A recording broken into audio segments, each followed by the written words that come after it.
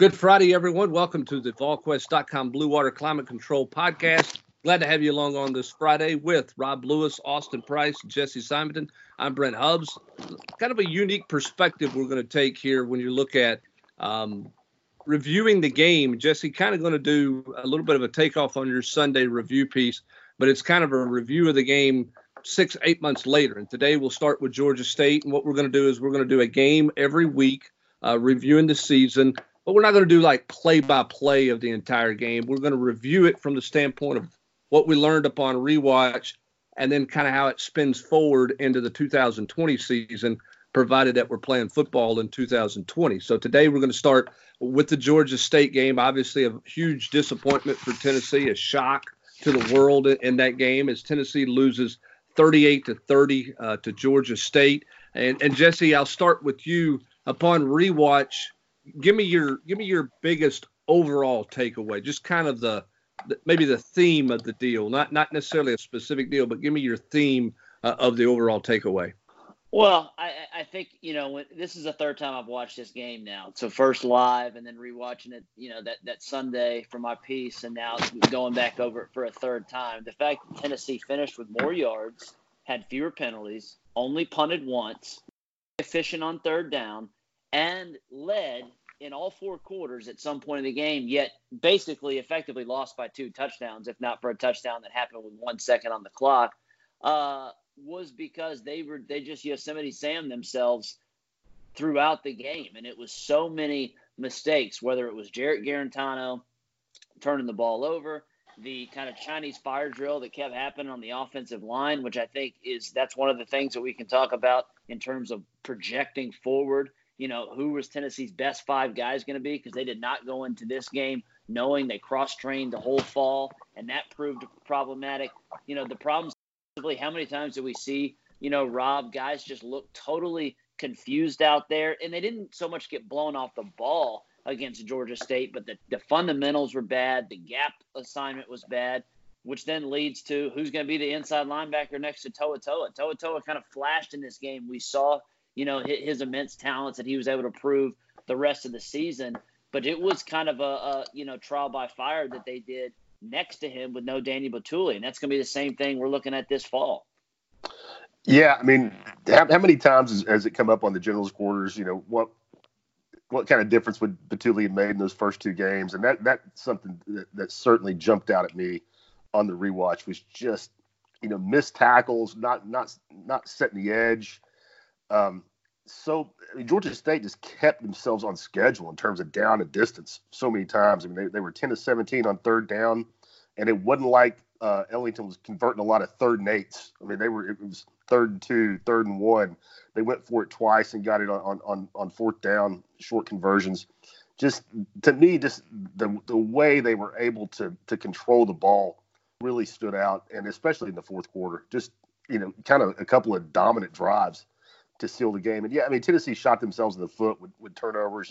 Jarrett had a bad fumble.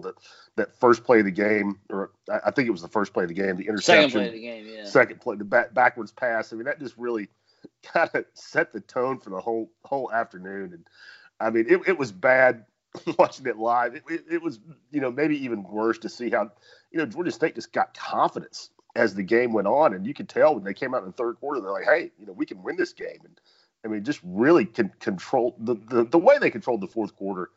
I knew it, but I haven't seen it the first time. But that just really stood out. I mean, because Tennessee, I mean, as you said in the opener, Brent, they led all 4 quarters. Had a lead in the second half and just completely, shot themselves in the foot and let Georgia State just take control of the game. Jesse, I thought upon rewatching it, and I think they definitely missed Daniel Batuli. I don't think there's any doubt about that. But in rewatching it, I thought the defensive line got shoved around pretty good. I mean, I thought that, you mentioned their gap responsibilities, but I thought there were times where Georgia State kind of, maybe they didn't get 5 or 6 yards, but they really kind of moved the line of scrimmage, 2, 3, 4 yards, giving them a chance in the run game. It says a lot about how much that group improved, but I thought they were as bad up front as they missed Daniel Batuli in the front 7. That's fair. I will say this because I brought this up in my review piece the day later, and it was even more evident kind of rewatching it for a third time and having that kind of in the background. How many times did you see plays where basically the box was 8 versus 6? Yeah. Where Tennessee was just completely outmanned there. And so that actually leads me to another big picture thought rewatching this game. I think of all the games in the 2019 season for Tennessee, this is the one where the coaching staff let the team down more than the players. What happened down in Gainesville, I think we can kind of, when we get to that game, I think that was just kind of a no-show by a lot of guys. But this was just a really bad game, in my opinion, from the staff. They didn't call – Pruitt didn't call timeout when DeAndre Johnson's running on the field. How many times did we see the 8 versus 6? They didn't call a timeout when Tennessee's got 3 defensive linemen, way on the formation over to the right side, the play that got memed to death, that very week. Ty Chandler, if there's issues with his ball security, why do you let him return the first kickoff of the second half, but then never give him a touch? So again, I thought the things that they did with the offensive line were just particularly strange. This game was more on the staff than probably any of the other losses in 2019, in my opinion. Rob, doesn't it feel like in rewatching it that Tennessee was, I don't want to say grasping at straws, but they were so unsettled at so many positions, which is why they were rotating so many bodies that they never really got any continuity going, particularly in that game. And I thought it affected the first couple of games of the season. I agree. I mean, you look at Jared was under pressure, all game long, 4 sacks. That was huge. Had the fumble in the fourth quarter. That was kind of a game changer. And just, a couple of nice runs, but golly, finished with less than 100 yards rushing against, Georgia State. That's just an SEC team playing that caliber of opponent. That's, we second guessed it at the time, not just us, but everybody. And Jesse mentioned it already, the cross training that went on. In hindsight being 2020, I think that was a real, just something that came up and bit them in this game where, I think they probably thought that they, we're going to, I don't know if it's right to say that we're going to line up and be able to move them just because of, it's a lower classification school. But that just wasn't the case. Georgia State was better in the line of scrimmage on both sides of the ball. Austin, when you look at the game and you review this game across the board, to me, it's about line of scrimmage. And there were some other things, but we're Tennessee, it shows how much they improved throughout the season because they got better in the line of scrimmage, but they were really rough at the first part of this game in the line of scrimmage. Well, up front, I think Tennessee, going in, you had a lot of defensive linemen that, were just really inexperienced. And then, when you throw in, the Marcus Tatums and those type of guys on offense, but to me, it's not just the line of scrimmage. It's also, the Shannon Reeds, Will Ignots. You just had guys that, to me, probably just aren't set, for this level or did not have enough experience at the time for this level to be, really, really, I know it's Georgia State. It shouldn't matter, but at the same time, Georgia State was hungry. Tennessee came out, I thought, and thought they were just going to go through the motions. And obviously, from basically that second play on, they had a few flashes, but not enough. I thought Dan Ellington, the quarterback for Georgia State, probably didn't get enough credit. I didn't think he was going into the game. I didn't think he was very good. And he, was going to be a very good passer. He wasn't great, but when you went back and watched the game, the way he handled the ball, read the zone reads and everything else, I thought Dan Ellington was really good in this game for Georgia State. I think he deserves credit, and obviously the blame, and we were talking about Tennessee, but I thought Ellington was really good. Yeah, he threw it on the move really well, Jesse. And you go back and rewatch it, and the commentators commented on it a couple of different times. When he was able to, avoid, what little bit of pass rush that was there and kind of move the pocket a little bit, he was very accurate. And I thought, really, really, was able to, again, not a huge difference maker, but a guy that, moved the chains when need to be. And then the second half, was just I thought super solid in his ability to, extend drives and get his team back in the red area and score points.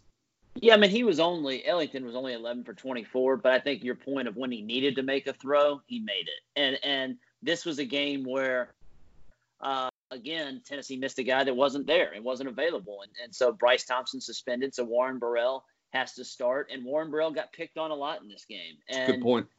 And, where's Warren Burrell going to be in year two in this scheme? He clearly looked, was probably thrown into the fire too early last season. The first 3 weeks of the season, he really did struggle. He makes his first career start here. They pick on him immediately. Again, what's going to happen at safety? I think that's a big concern. One of my takeaways from this game, upon another rewatch, Trayvon Flowers really struggled in this game, and whether it was taking bad lanes or probably more importantly, because everyone talks, and Jeremy and Derek are really big believers in Trayvon's ball skills, ability to kind of come up with interceptions and stuff. But you also got to be able to shed blockers, and he got just stuck in the tunnel or thrown out of the play way too often. And for a safety, that cannot happen. So that's kind of something to kind of watch going forward. One final thought for me, just kind of on the offensive and defensive lines. This is the game, though, where I think it is going to get something out of Darrell Middleton, because he did flash a little bit. Same for Greg Emerson. On the other side, and this is why I think you can really spin it forward, we all agree that this is kind of a make or break year for Jameer Johnson. And who knows, they could be a make or break week for Jameer Johnson. I mean, we don't know. With as enigmatic as he is, but he probably was Tennessee's best offensive lineman in this game. That's the only game you could say that. But he, both on the eye test and even when you go back and kind of look at some of the PFF stuff, he was solid. And with the uncertainty, about it's health-wise with some of these guys, can he kind of create a lane for himself? I think that's something to kind of, at least remember that he is still on this football team and could become a factor if he can play like he did in this one game. Brent talked about this. I remember at the time, probably about week 3, week 4. But Tennessee goes down. They score their opening touchdown of the year on that jump ball to Marquez Callaway, and then it was like they forgot that he could go do those things. The fade, yeah. for like 3 or 4 weeks, and so you go back to watch that. Then you also watch some of the little mistakes that Jarrett made in that game that were kind of a precursor of games to come, like what easily could have been an interception there right before the half, and of course they get one of the worst throws he's ever made. Yeah, correct. And it just again, the little things like that were just kind of, to me, a precursor of what was to come the next 4 or 5 weeks until things kind of got settled down and Tennessee found its rhythm on both sides of the ball, even though they were never really super consistent on offense. One week they'd throw for 400, and the next week they'd throw for 78.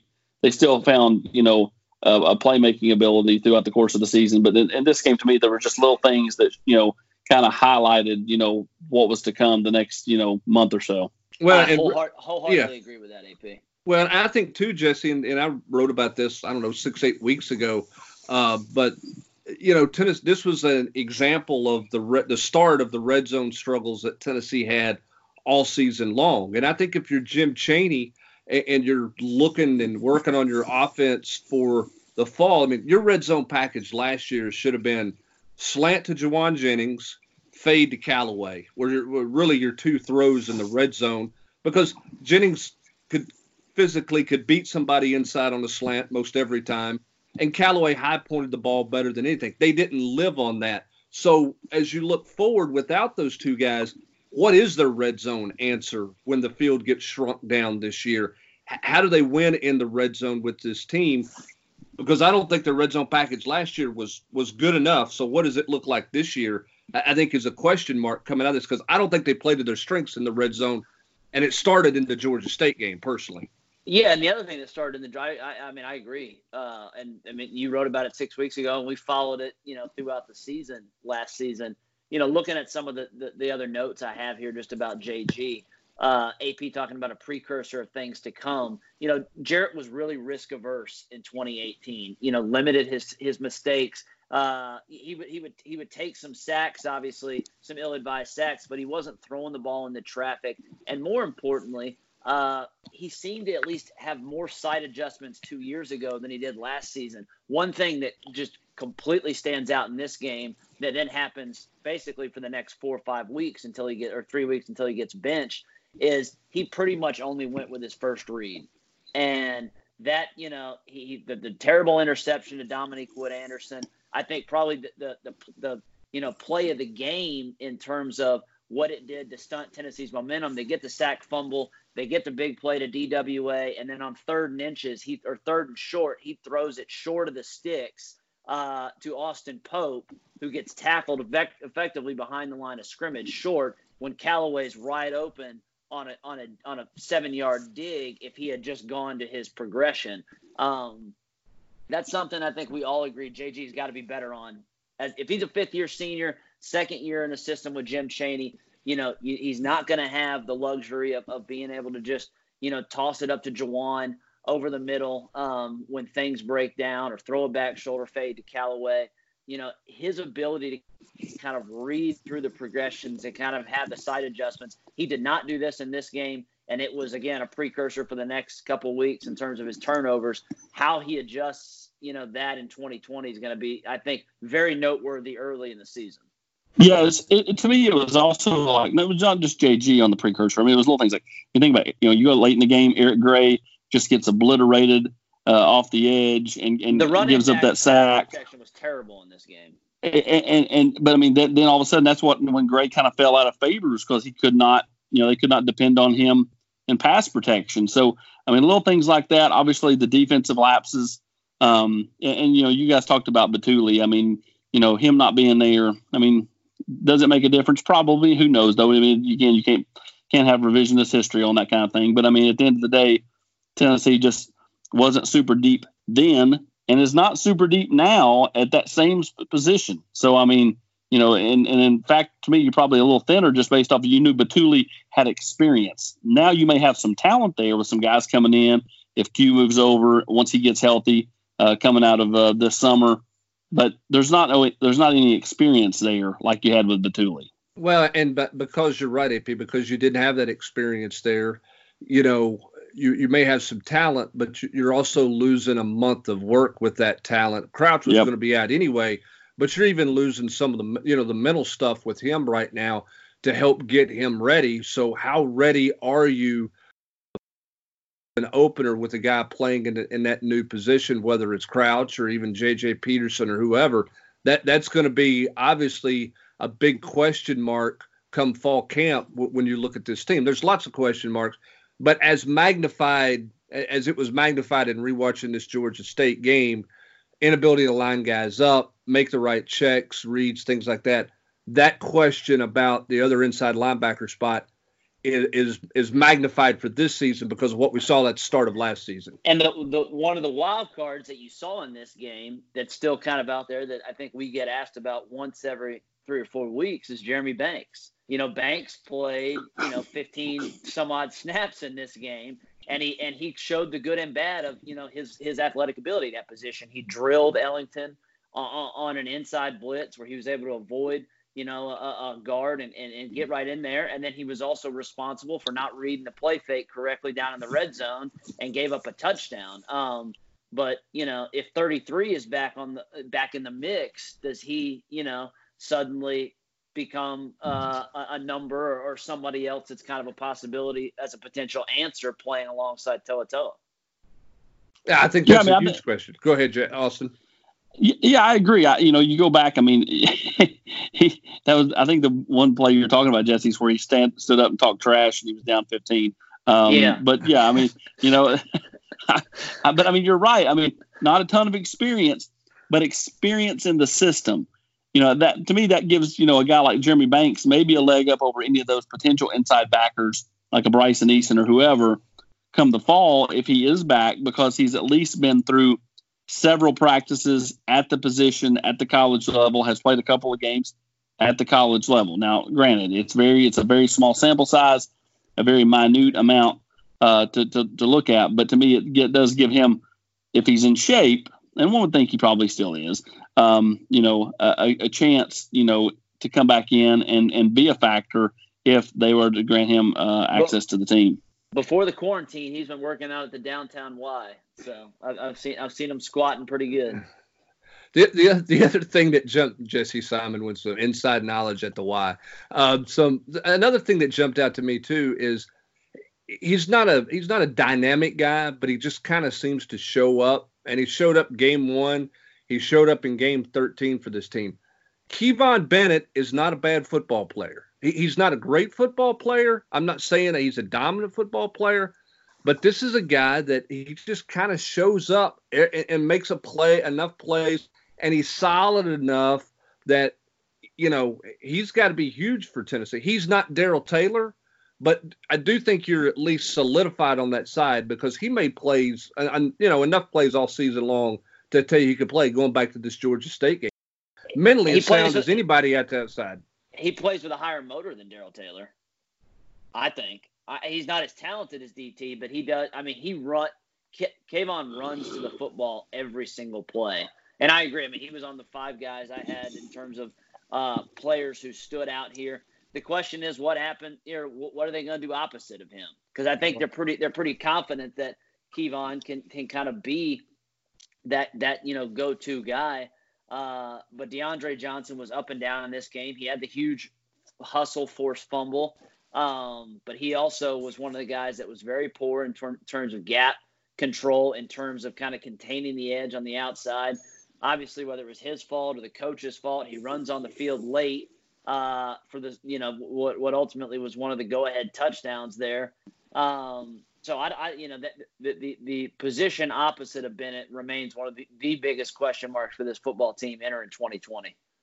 Yeah, I don't think there's any doubt about that. The other thing that stood out to me back to the offense side, and I know Eric Gray was not, he struggled in pass protection, but it's hard to look at that and look at him in this game and wonder why he disappeared to the degree he disappeared, because he was good in this game as a runner and as a guy catching the ball out of the backfield. Pass protection, no question. But I thought all the backs were poor in pass protection. A little bit surprised that he disappeared for the long stretch that he disappeared in during the season. But going back and watching a replay of it. Right. Well, and that's going to be especially apparent after next week when we rewatch the BYU game where he, gets 15 some odd carries and is really good. His effectiveness I will say this, for whatever reason, and I think, I think the running back, this is a good conversation to also kind of spin it forward. Eric's effectiveness seemed to lose its luster as the season went on, really up until the Vanderbilt game, because he just wasn't breaking tackles. Those spin moves and some of that stuff just wasn't really working.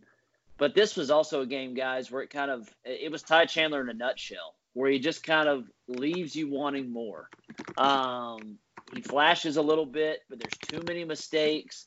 I think that him needing to kind of work on his hands, I think, is a big focus for this offseason. But the running back spot, I mean, it's pretty clear when you watch this game. Eric Gray has something. There is some juice to him, and it's a real surprise they couldn't figure out how to kind of get him involved better in that middle stretch. But then, he came on like gangbusters kind of in the season. Yeah, it certainly did. A couple other things to get to in this game on this podcast, but before we do that, let me tell you a little bit about Blue Water Climate Control and their smooth sailing service plan. Blue Water offers their clients seasonal inspections, repair discounts, and annual tune-ups for one low annual price or a low automatic monthly payments. The smooth sailing service plan includes semi-automatic or semi-annual seasonal inspections to perform routine checks, 10% off parts and labor on all HVAC repairs, an annual 40-point diagnostic inspection that includes your ductwork, prioritized response to air conditioning repair and maintenance needs, never pay overtime fees for those weekend and after-hour emergencies, and they have a loyalty plan as well. So call and get more on their smooth sailing service plan. Call them up at 865-299-2290. That's 865-299-2290. Don't forget to mention VolQuest.com. Rob, we're talking, we've been talking about a lot of different things, Eric Gray being one of these. I think the other thing that jumps out about this game, when you look at it moving forward for Tennessee, there is some comfort heading into this season with the fact that they're going to be settled up front on their defensive and offensive lines, because the musical chairs, if you will, with the offensive line really affected this team. With what's going to be no spring practice, a shortened summer, the fact that what you're like on the offensive line for the most part should help this team a great deal heading into this season. I mean, I think that's without question, what you feel the best about if you're Tennessee right now is the line of scrimmage. Opened up last year, huge question marks on the defensive line, and we talked about it. And that certainly showed up in week one. But, I mean, it got better and better as the year went on. And, I mean, just contrast what happened in that fourth quarter against Georgia State when Georgia State took it to them, ran the ball when they had to, picked up short yardage, with ease, and then go look at what happened in November against Kentucky. I mean, it's night and day. And if you're Tennessee, and I'll throw Missouri in there too. I mean, got to stop when they had to have it. I mean, to win the game on the road, and that kind of progress. I mean, defensively specifically was, I think one of the best parts about the whole year when you saw. I mean, the pass rush got better.